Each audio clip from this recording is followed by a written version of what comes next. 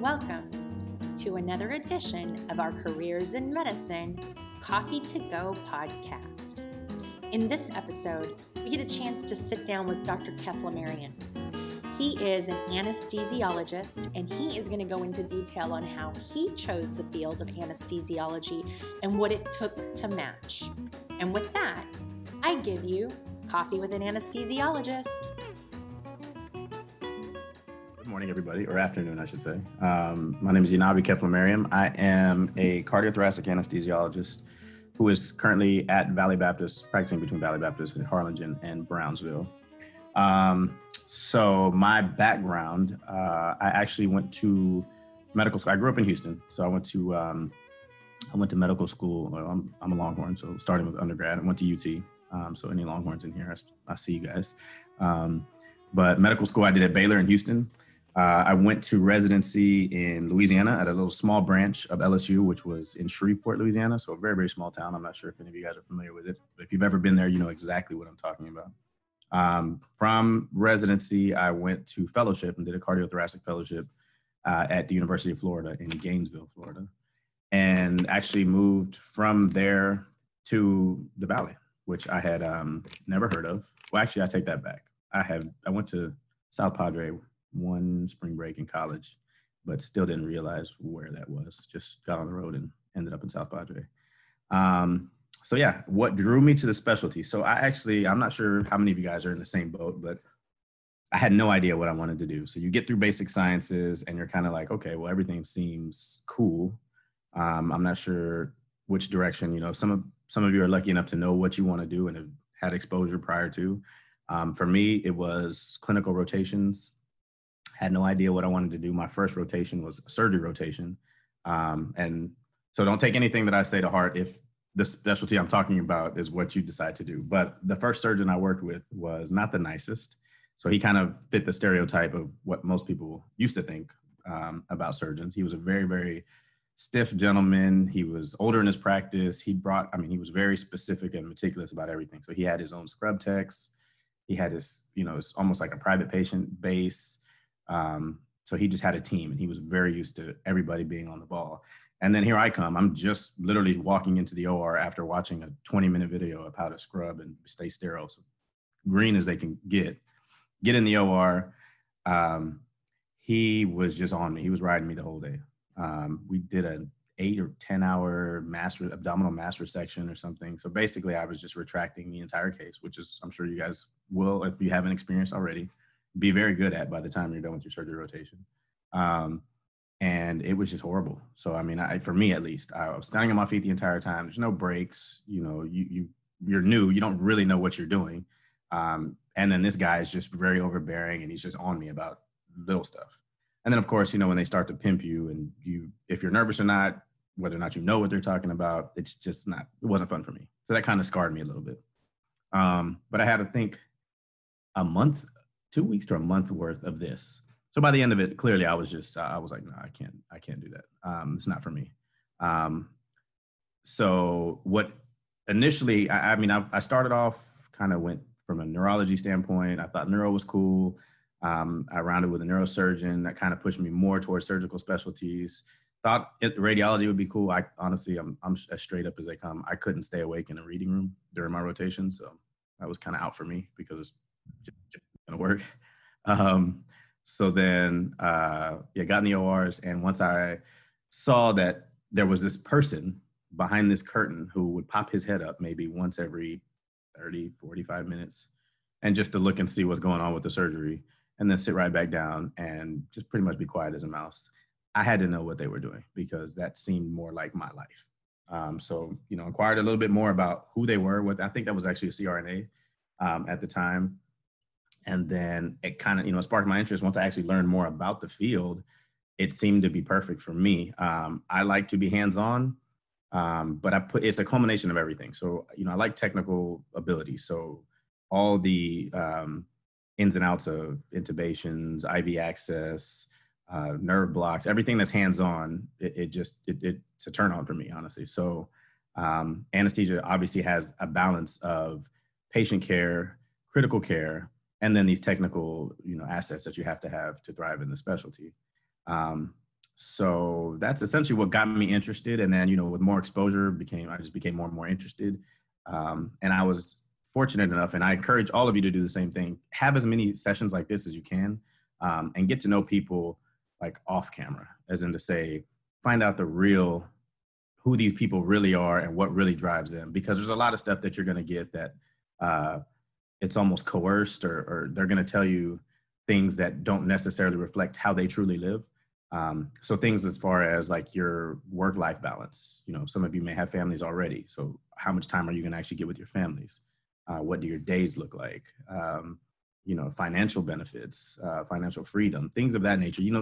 Nobody in medicine really wants to talk about finances. And that's okay, because there's a certain gap that exists between the business of medicine and then the practice of medicine.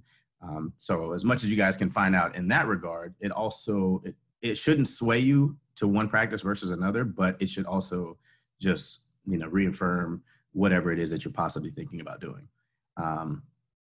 So that being said, it all kind of just matched up for me. Everything fell into place. I was lucky enough to, the program I went to as far as medical school was Baylor. I'm sure most of you have heard of Baylor, being that we are in Texas.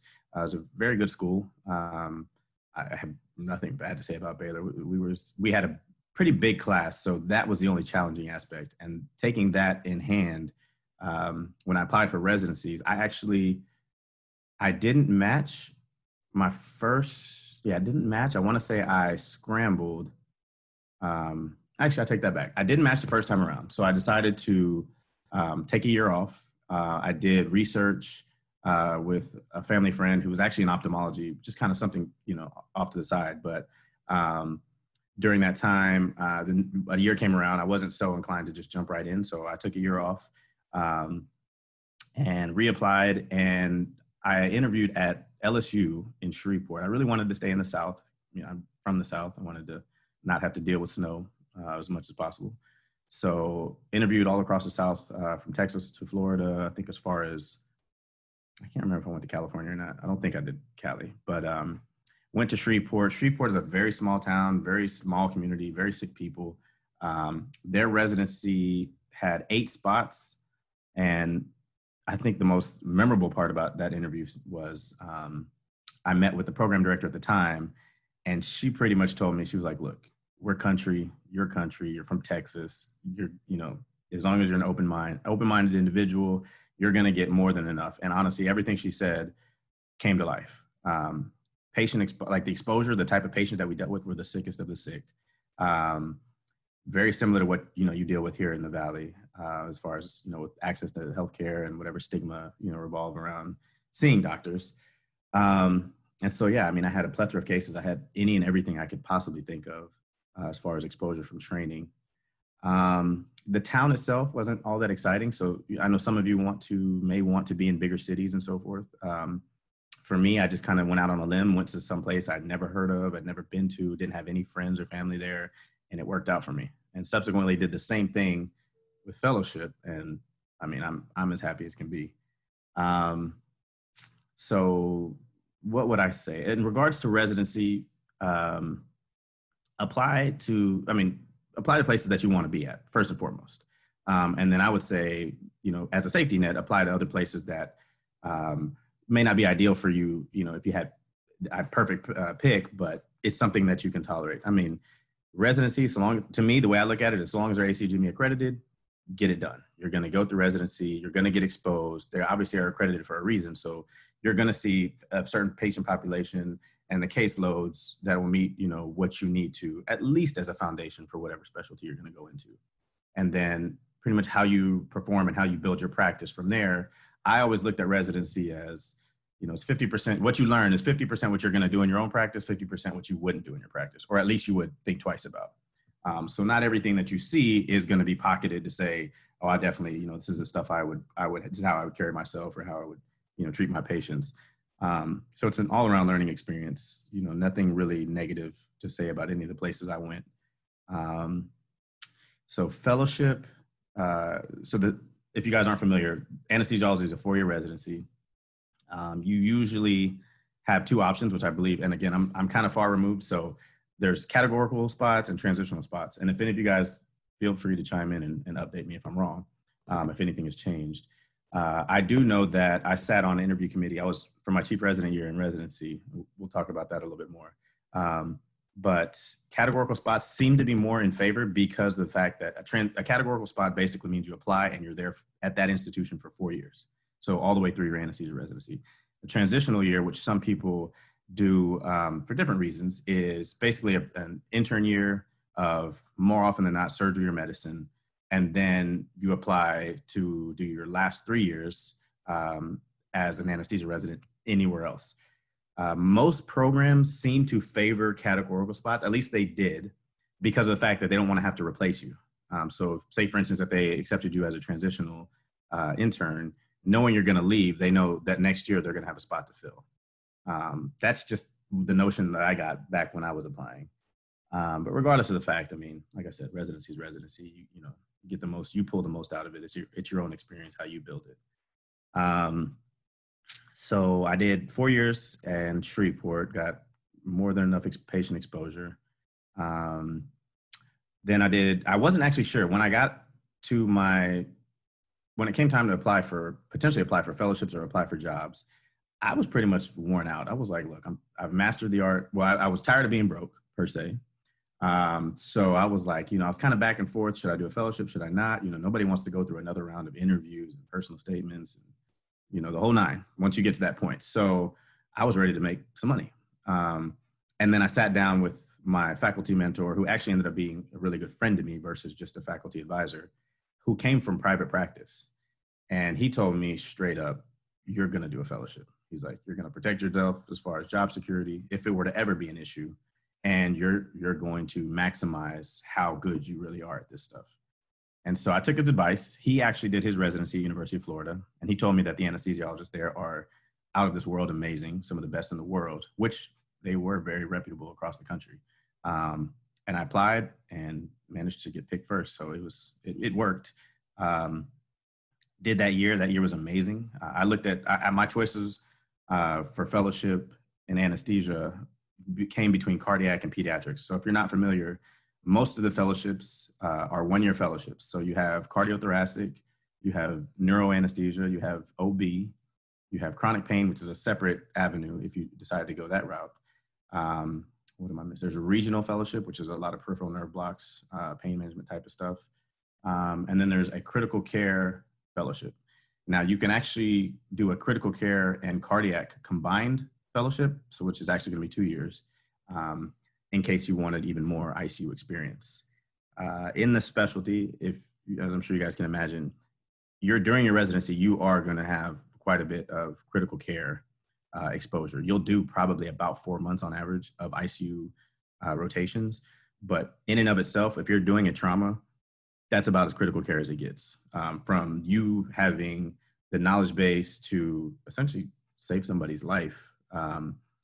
The way we work, the way our minds work, we pretty much have like 4 plans in place without even knowing it. It's just almost instinct once you get to that point. So a patient presents, you basically have seconds to realize what's going on, have differentials going in your mind, and execute on a plan. And if that doesn't work, then you jump to the next one.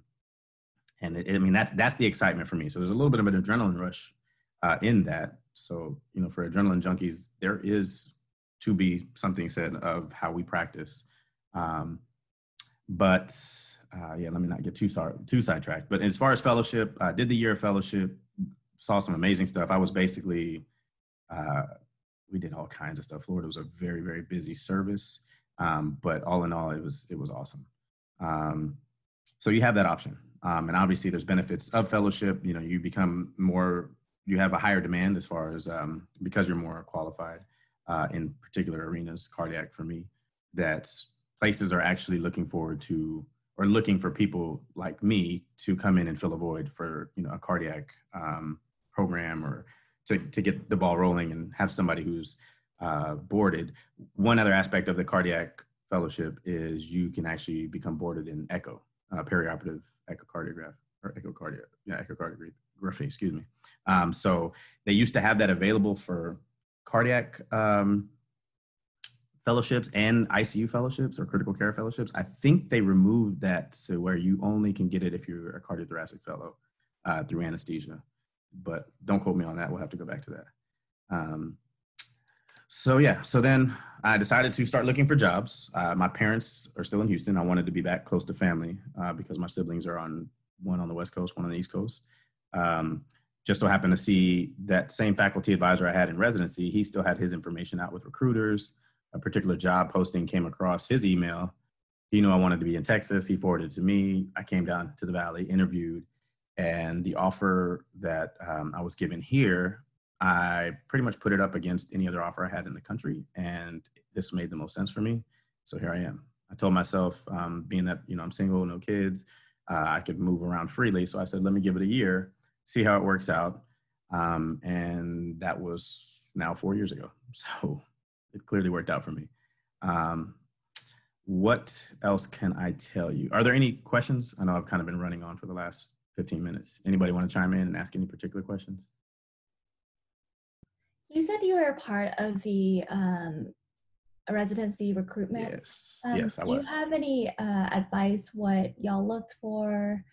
So that's a great question. So yes, I know you guys are probably dreading the interview trail. Everybody does. So let me take a step back and say that every physician you ever meet, we've all been there.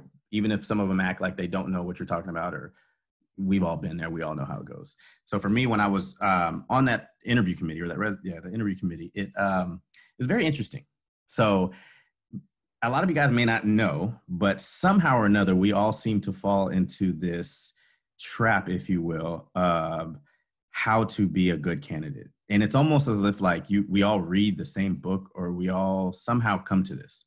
Now, you don't want to be cookie cutter, right? So it's hard for you to not be that and also figure out how to express your personality without, doing too much. So one thing that I did notice when it came time to separating these candidates out, what it ultimately comes down to is people who are effectively in positions to grant you a spot in their residency program. They want to know a few things, one of which is that you're normal, right? They want to know that you're going to be able to deal with patients effectively and still, bedside manner goes above and beyond.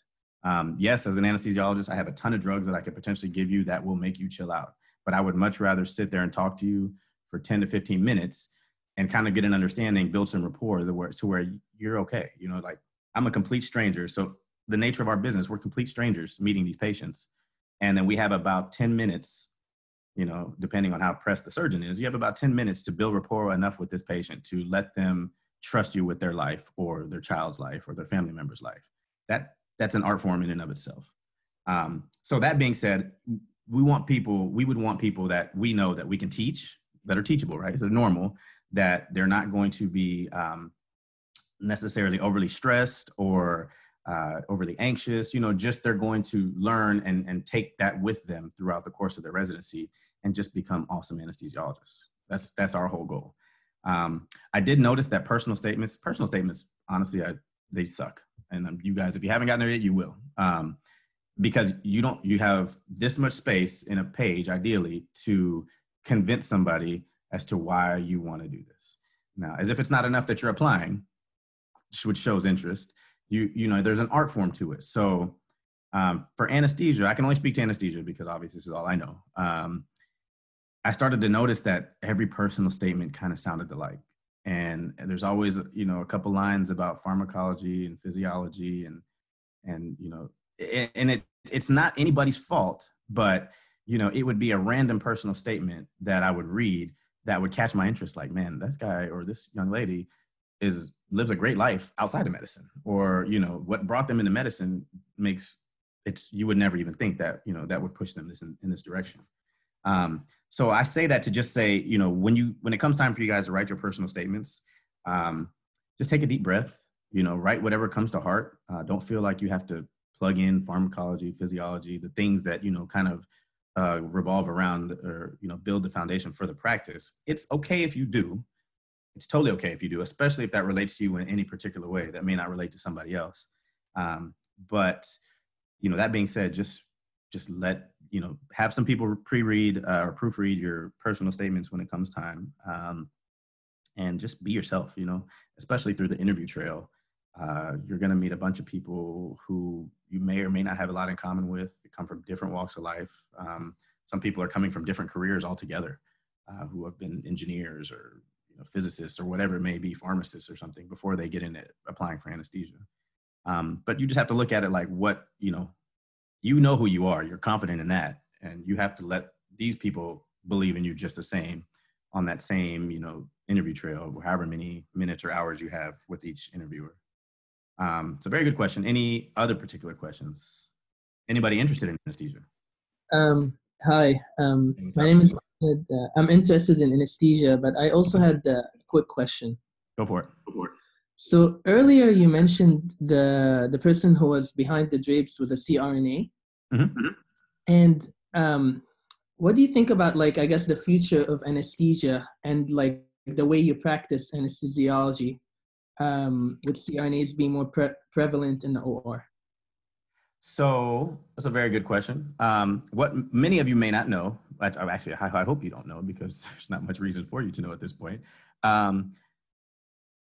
The position of a CRNA was actually founded by an anesthesiologist. I don't say that to claim ownership, but I say that to just kind of give you a little bit of background. So from a business model, CRNAs is an attractive, if you're trying to run a business and be efficient and cost effective, CRNAs are a fairly attractive option. So what we currently have in majority of hospitals, excluding California, is a team care model. What that means is you have one anesthesiologist who can supervise usually about 4 up to sometimes 6 or 8, depending on how they want to stretch these anesthesiologists out, CRNAs or AAs, which are, I believe they're anesthesia assistants. Very similar to a CRNA, just not as much training, or a different route as far as training, I should say.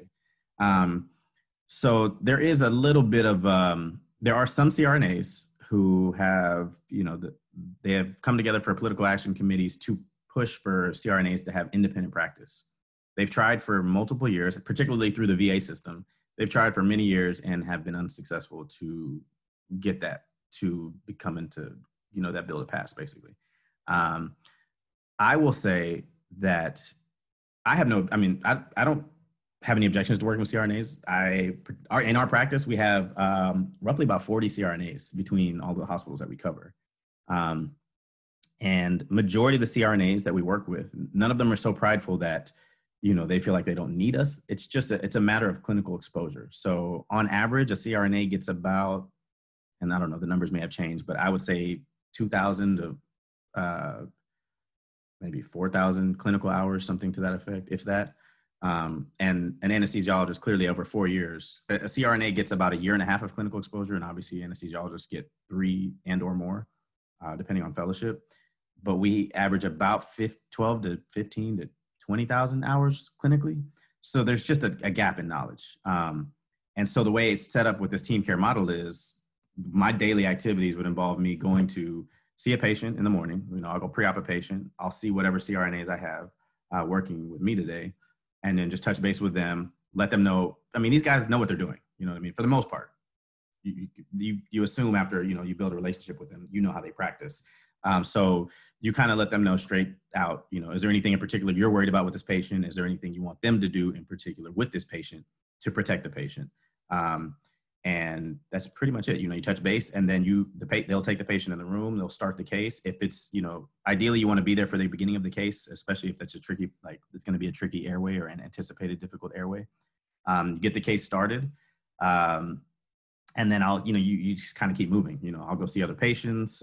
If there's anything that comes up, the CRNA will either call you directly, or they'll have the circulating nurse call you into the OR. And if it's truly an emergency situation, they'll just come overhead and say anesthesia stat to whatever OR. And pretty much everybody in our practice, from the CRNAs to the anesthesia techs, to the anesthesiologists, if they're not actively doing something at that very moment, everybody's going to shoot to that OR. It's just that we all protect each other in that, right? And they'll find that across the board, pretty much anywhere you practice. So I'm not too concerned about the CRNA structure as far as saying there's going to be a limited number of anesthesia jobs available because of that. There's actually a nationwide shortage right now for anesthesia providers on both ends, CRNAs and MDs. So, I mean, that kind of goes to show that there's always going to be opportunities. And even so much more that, that would work further in your favor because you have more of a choice as far as where you want to practice. There's different things that move you in different directions, whether it's location, whether it's family, whether it's, financial compensation, different places offer you different things. So when it comes time for you to actually pick a job, you can kind of custom make what you want to do. If you don't want to go somewhere that's a very big practice, you don't have to. If you want to go somewhere that has a level 1 trauma center and you're going to be, hands deep in traumas and doing all kinds of, crazy, exciting stuff, you can do that as well. If you want to do something as simple as like a surgery center where you're doing nothing but ear tubes and ENT, PD cases, same day surgery type of stuff, you can find that job as well. There are definitely jobs out there.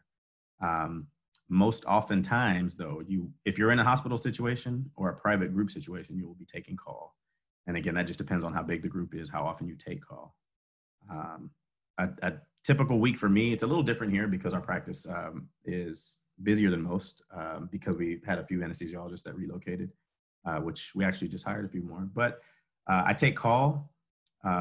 The 2 types of call that you'll usually take are in-house call, which is basically you stay in the hospital for 24 hours, versus home call, which is you're on call for 24 hours. So that's so much so that whenever you get called, you respond. Usually the contracts that you'll find say you have 30 minutes to respond. And then it's once every week, probably, ideally, once every 4 to 6 days. And then maybe a weekend or 2 weekends.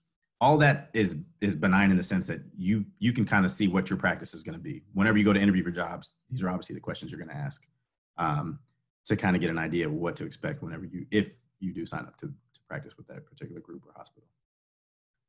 So very good question. What else do you guys have? I think a couple people joined a little bit later. Hi, my name's Josh.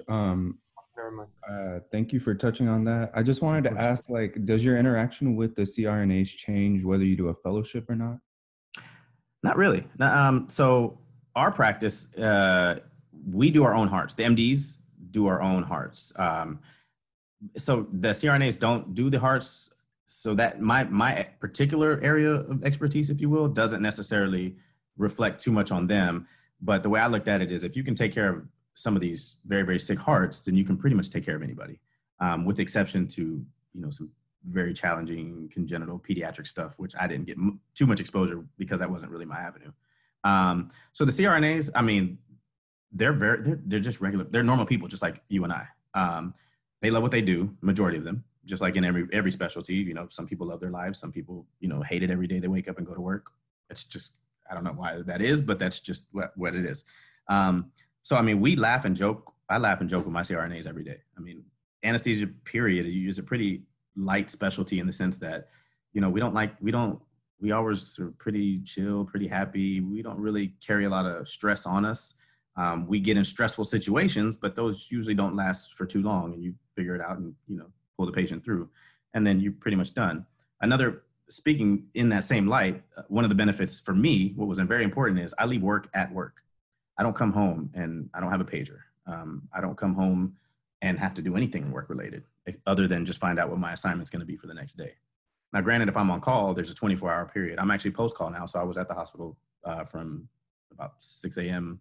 What's today? Thursday, 6 a.m. Yeah, yesterday until about 7 this morning. And I had a quiet night. I had a trauma that come in, PD trauma. But other than that, I mean, I was technically done with work at about 11 at night. And my phone didn't ring the entire night. So I got some good sleep. It's hit or miss, it happens. But as far as the CRNAs, I mean, they're just regular people, as long as you build a relationship with them and you kind of start to understand how they practice and if there are any limitations as far as their knowledge or if they have any styles. Everybody develops a style. So if you notice that there's something about how they've developed their style of practice that doesn't really work for you, just, you have to kind of finesse your plan upon them rather than just hover over them and say, no, you're going to do this. You treat them like a human being and you kind of tell them, well, I would do this because, or I'd much rather you do this because, and then give them the rationale and they'll understand it. It may be a concept that they may not even really be familiar with because they just hadn't been exposed to it. But I mean, you treat people like people, everybody works out. And at the end of the day, it's never about us.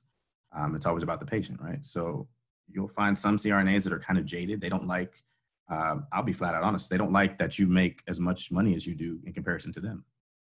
it's just the nature of the beast, right? I mean, they could have gone to medical school and had this opportunity if they put in more time.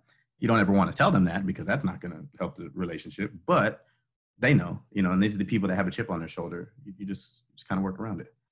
It usually doesn't last long because at the end of the day, they do fairly well themselves. So, they really have no reason to be mad or jealous. But again, a good question. I have a question. Yeah. I know you talked about personal statements and stuff like that for interviews and stuff like that.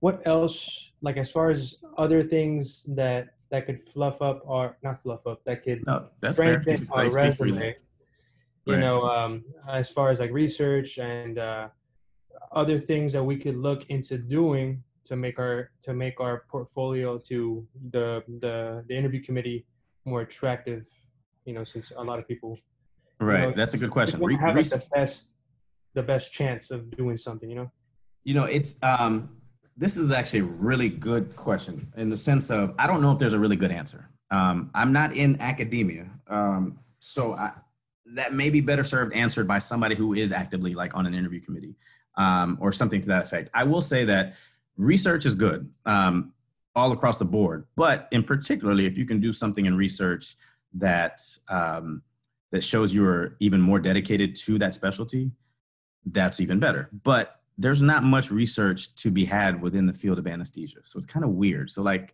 I didn't look at, when I went over applicants' applicants' packets, the fact that they had research really didn't sway me.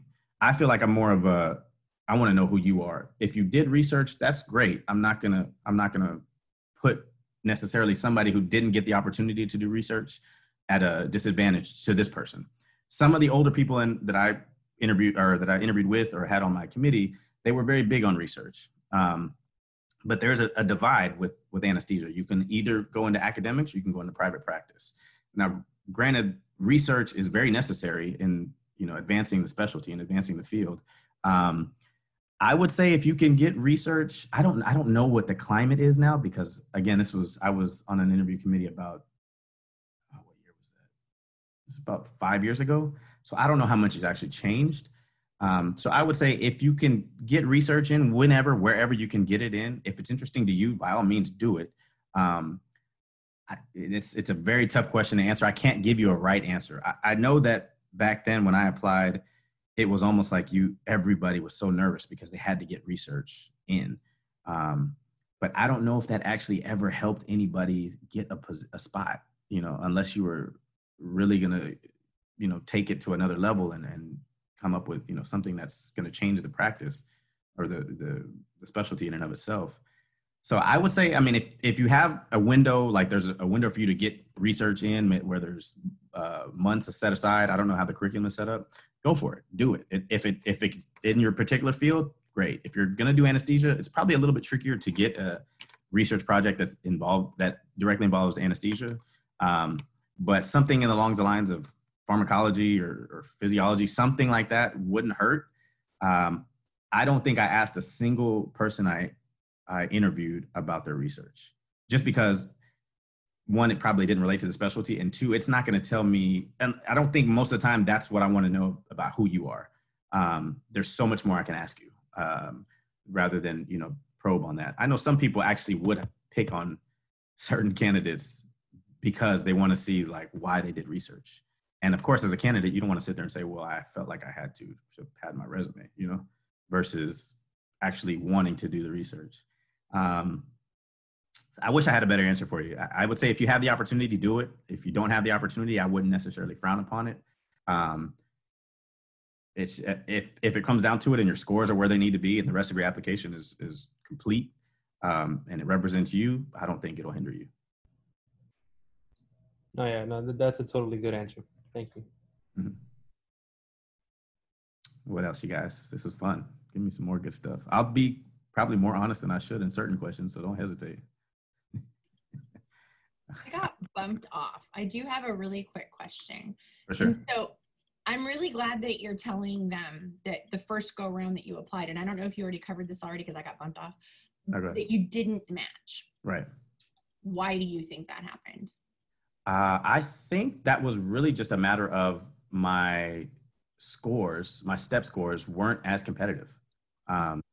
I had a little bit of research under my belt, even though it wasn't necessarily related to the specialty.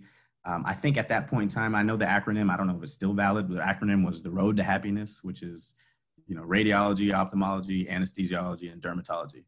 So that would float around everywhere. Everybody would talk about that. So at the time, those were the 4 quote unquote hardest residencies to get, because the step scores were getting up there.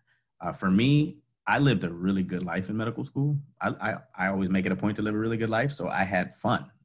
Undergrad, med school, I could have applied myself more and really, grinded out just studying and so forth. But like I said, I maybe wasn't as disciplined as I probably should have been then. But I mean, you apply yourself how you will and, reap the benefits and or, consequences of such. So I think really that all boiled down to the fact that I was living more than I probably should have, and I wasn't as focused as I should have been to bust out, my steps and make myself a better candidate, at least for the numbers, make myself a better candidate to get the interview. It's all about getting the interview. Once you get the interview, none of that matters. It's about who you are as a person. You have to let these people know who you are. They don't care. I mean, like I said, the numbers get you there. Honestly, I could put somebody's application to the side and say, okay, you got your interview, you're in front of me. Now, what convince me that you are going to be a great, and then whatever specialty you're going into? Why is that? What would let me believe, if I were your patient, that you know what you're doing and you're going to take care of this? So that's really my reason for not getting in the first time. And if you guys don't happen to match, the world is not over. Life not by any means end. You just keep going. You've gotten to that point, keep going. You're not going to be denied.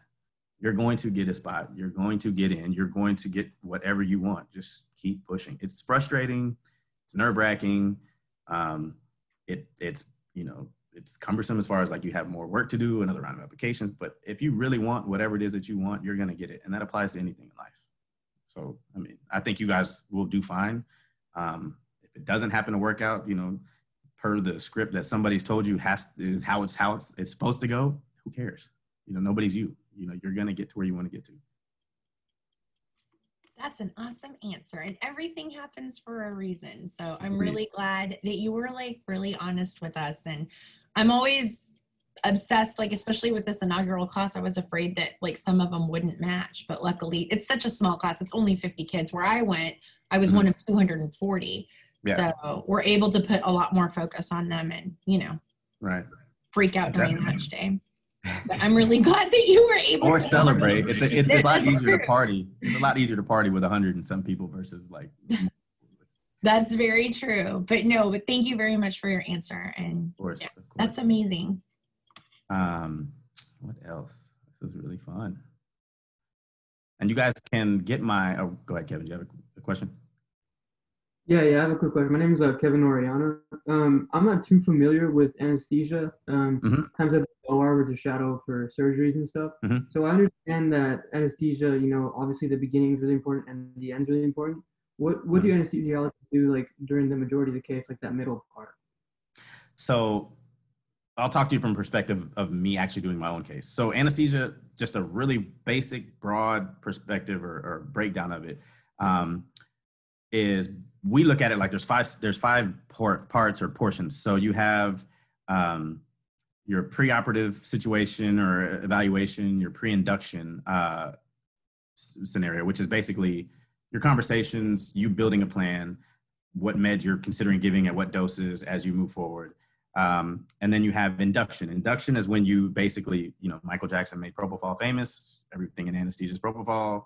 This is when you get propofol or other agents, but more often than not, you're going to get propofol. So this is when you actually induce anesthesia. So you get the patient off to sleep, whether it's sedation or general anesthesia, whatever it may be.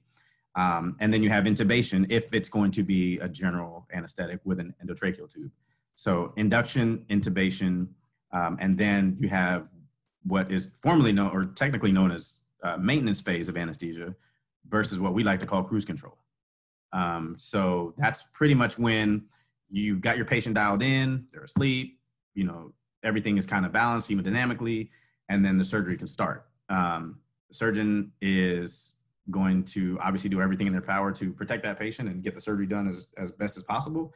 But, if depending on what the surgery is, will determine how involved you are with the surgery. So a lot of people don't think, this is what people believe us to pop up in a newspaper, start trading stocks, texting, yada, yada, yada. You technically can do whatever you want to do so long as you're dialed into your patient, your patient, and the surgery. Because there's certain things, vascular surgeries, we do off-pump cabbages or bypasses, which is very technical. So there is no time for you to just doze or like wander off and not be dialed into the surgery, because every time a surgeon lifts a heart on a beating heart, you're going to have pressure issues. So you have to anticipate literally every suture that he throws, every move that he makes, because it's going to affect your hemodynamics. And that's obviously your number one priority. So once you get through the maintenance phase, you'll do emergence, which is basically when you turn off your anesthesia gas or you stop your infusions or whatever it's going to be to transition that patient to waking up, and then extubation. And I'll just say extubation because we're going to assume that this patient had an endotracheal tube. So there's each one of those 5 categories has its own challenges or particulars, and you have about 3 or 4 different plans in each part. Maintenance phase is usually just keeping them as euvolemic as possible, monitoring blood loss, making sure their vitals are in check.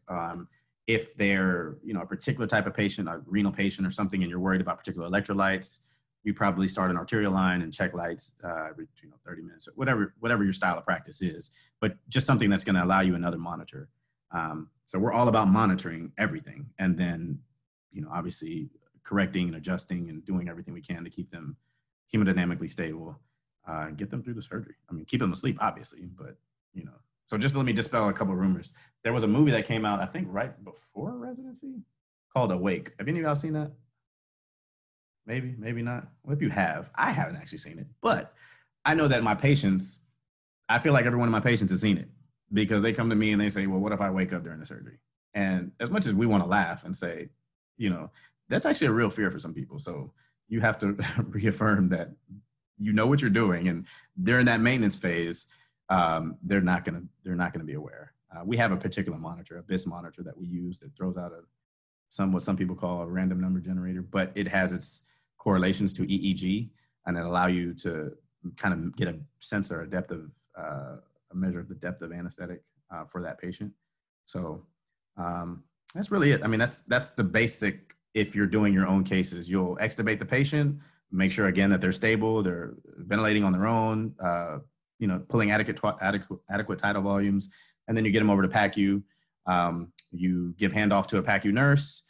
Patient's going to continue to wake up while they're in PACU, but that's not to say that it's not without complications in PACU. So you have to be very specific to your nurses about what they should be worried about. And ideally what will happen is they'll continue to wake up. They'll be in recovery for about 45 minutes to an hour. Then they'll get sent to phase 2 of recovery. And then essentially, if it's a same day surgery, they go home, or they'll go from recovery up to the floor, wherever their next destination is. Thank you. Yeah, no problem. I guess so a typical work day, as far as hours are concerned, this is probably important. There's really no set hours. We don't really do shifts. CRNAs will do shifts, but as far as the MDs, especially if you own the practice or if you're a partner in the practice, you pretty much do whatever it takes to protect the group. So we don't have like a 7 to 5 type of day. I think an ideal situation would be, like, for me, I'm post call today, so I'm off all day. Tomorrow, I usually go in earlier than most, but I'll get to work at about 6 o'clock. First surgery started at about 7:30. And then if I don't have any call status, as in to say I'm not on call or backup call or anything like that, it really just is determined by the OR schedule. We're fairly busy most of the time outside of COVID 2020. So it just varies. I would say an average day for me would be about 7 to 7:30 starts, probably get out of the hospital anywhere from 3 to 5. Sometimes even earlier. It just depends, how many people in your group, who's post-call. Post-call people always get out first, just, out of respect to the practice. And then the call people, will take over the last, 4 to 8 ORs that are running. We run a model of 1 anesthesiologist to 4 CRNAs. So our CRNAs are on shifts, so they're basically obligated to us from 7 a.m. to 3 p.m. Anything after that is overtime for them. And so again, however you build your practice or whatever practice you join, that's also something that you may want to look into, because if CRNAs leave or they're not in shifts, the MDs have to pick up the work. So you may stay later just to finish out the cases. Most places are very good about after 3 p.m. it's overtime for everybody, including nurses. So most places try and wind down the OR schedule to where you're not doing elective cases anymore after 3 p.m.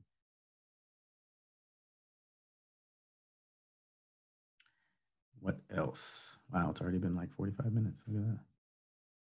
This is fun. I know a lot of people don't know much about anesthesia. I have a question. Sure, what's up? Can you do cardiothoracic surgery cases without being like through going through a fellowship? Like basically, you can. Okay. You can. I mean, there are CRNAs that do cardiac cases. It's just a matter of, the exposure you get during your training. You're going to get enough training to do anything when you get out of residency. It's just if you want to take it that much farther, to where you can, to where you have the foundation, you have the knowledge to know, like,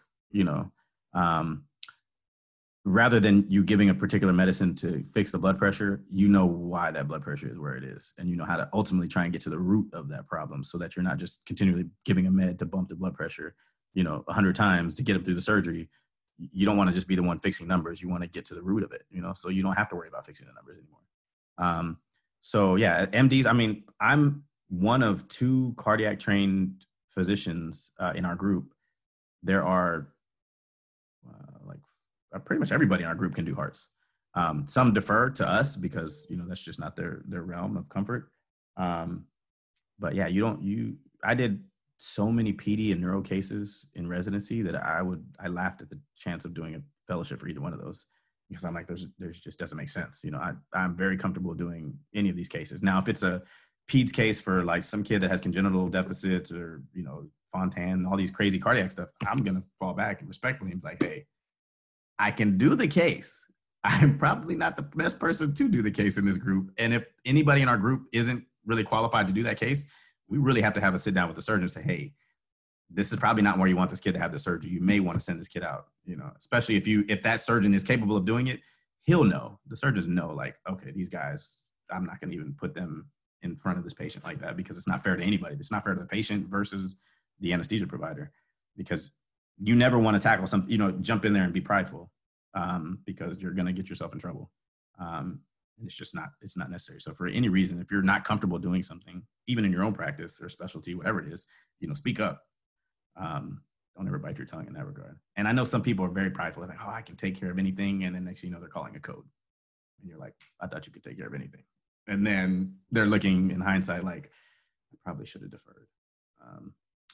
So yeah, you'll get enough training. And that's, again, like, I'm going back to the fact that if it's an ACGME accredited fellowship, guess what? It's a fellowship. I mean, a residency, sorry.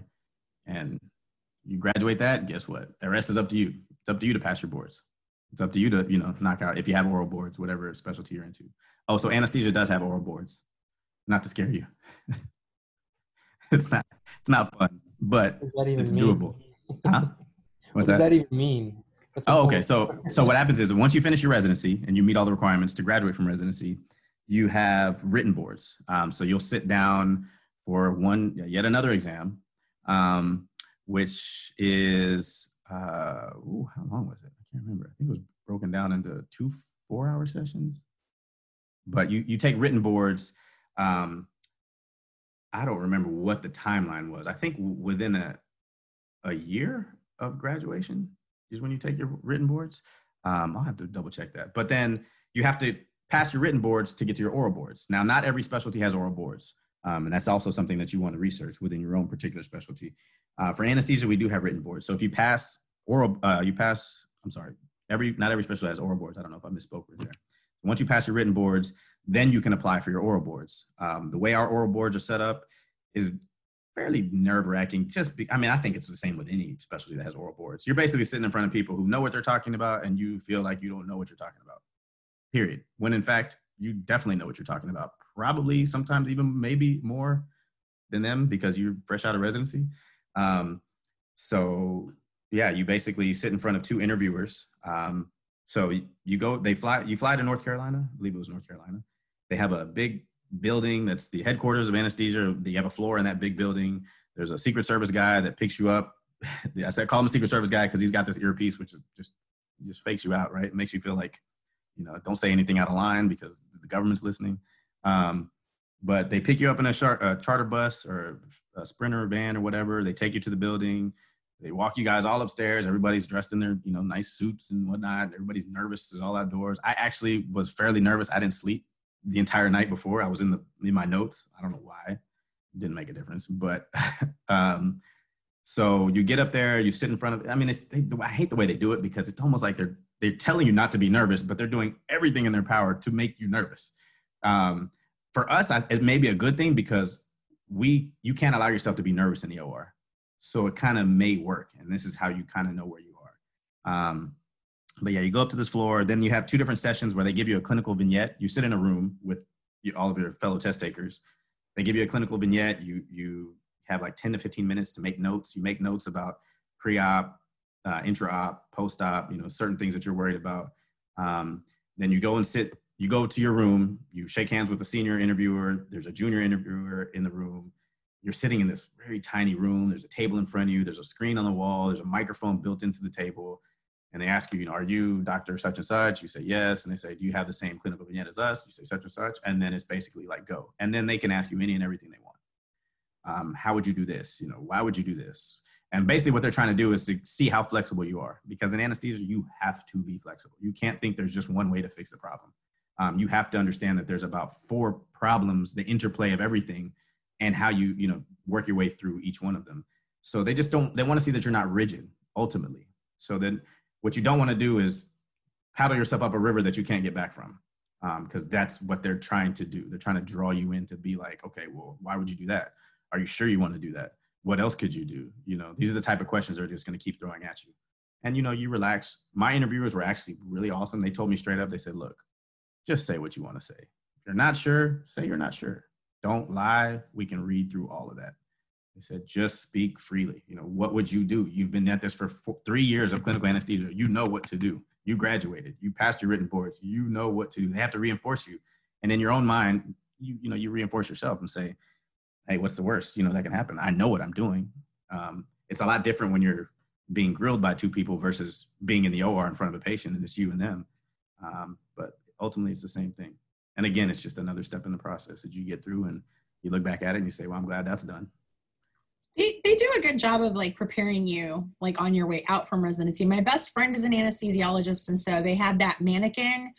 Mm-hmm. And so they'll do different scenarios. And so she got really lucky. They set her cart on fire, not literally. Oh, nice. They're like, your cart's on fire. What are you going to do now? And so she had to be quick on her feet in the fake scenario and figure out how she was going to protect her patient or put out her cart fire, which, by the way, I have no idea how you do that. That's actually interesting because more so than the cart fire, there's plenty of scenarios that you'll hear about where there's a fire in the airway because the surgeon's doing a trach and they, your F2 is too high and, there's a spark and there's ignition and, and then the steps of what you do. But the cart fire probably they may have said that just to throw her for a loop. Wait, now what do I do? But it's just effectively the same thing. You have to protect that airway and protect that patient because you're giving him an FiO2 that's probably higher than it should sometimes. So yeah, there's all the right things to cause a fire in the OR. But no, that's interesting. So yeah, effectively that's what it is with oral boards in any specialty. They're trying to see, they want to know how much you know, but also how you're going to apply it and how your mind works. They just kind of want to see that your mind works like it should for that practice. Thank you so much for joining us on this edition of Coffee to Go. If you guys need any more information about the field of anesthesiology or want to be matched with a career advisor, please feel free to email us at cim@utrgv.edu. Thank you so much, and we'll catch you next episode.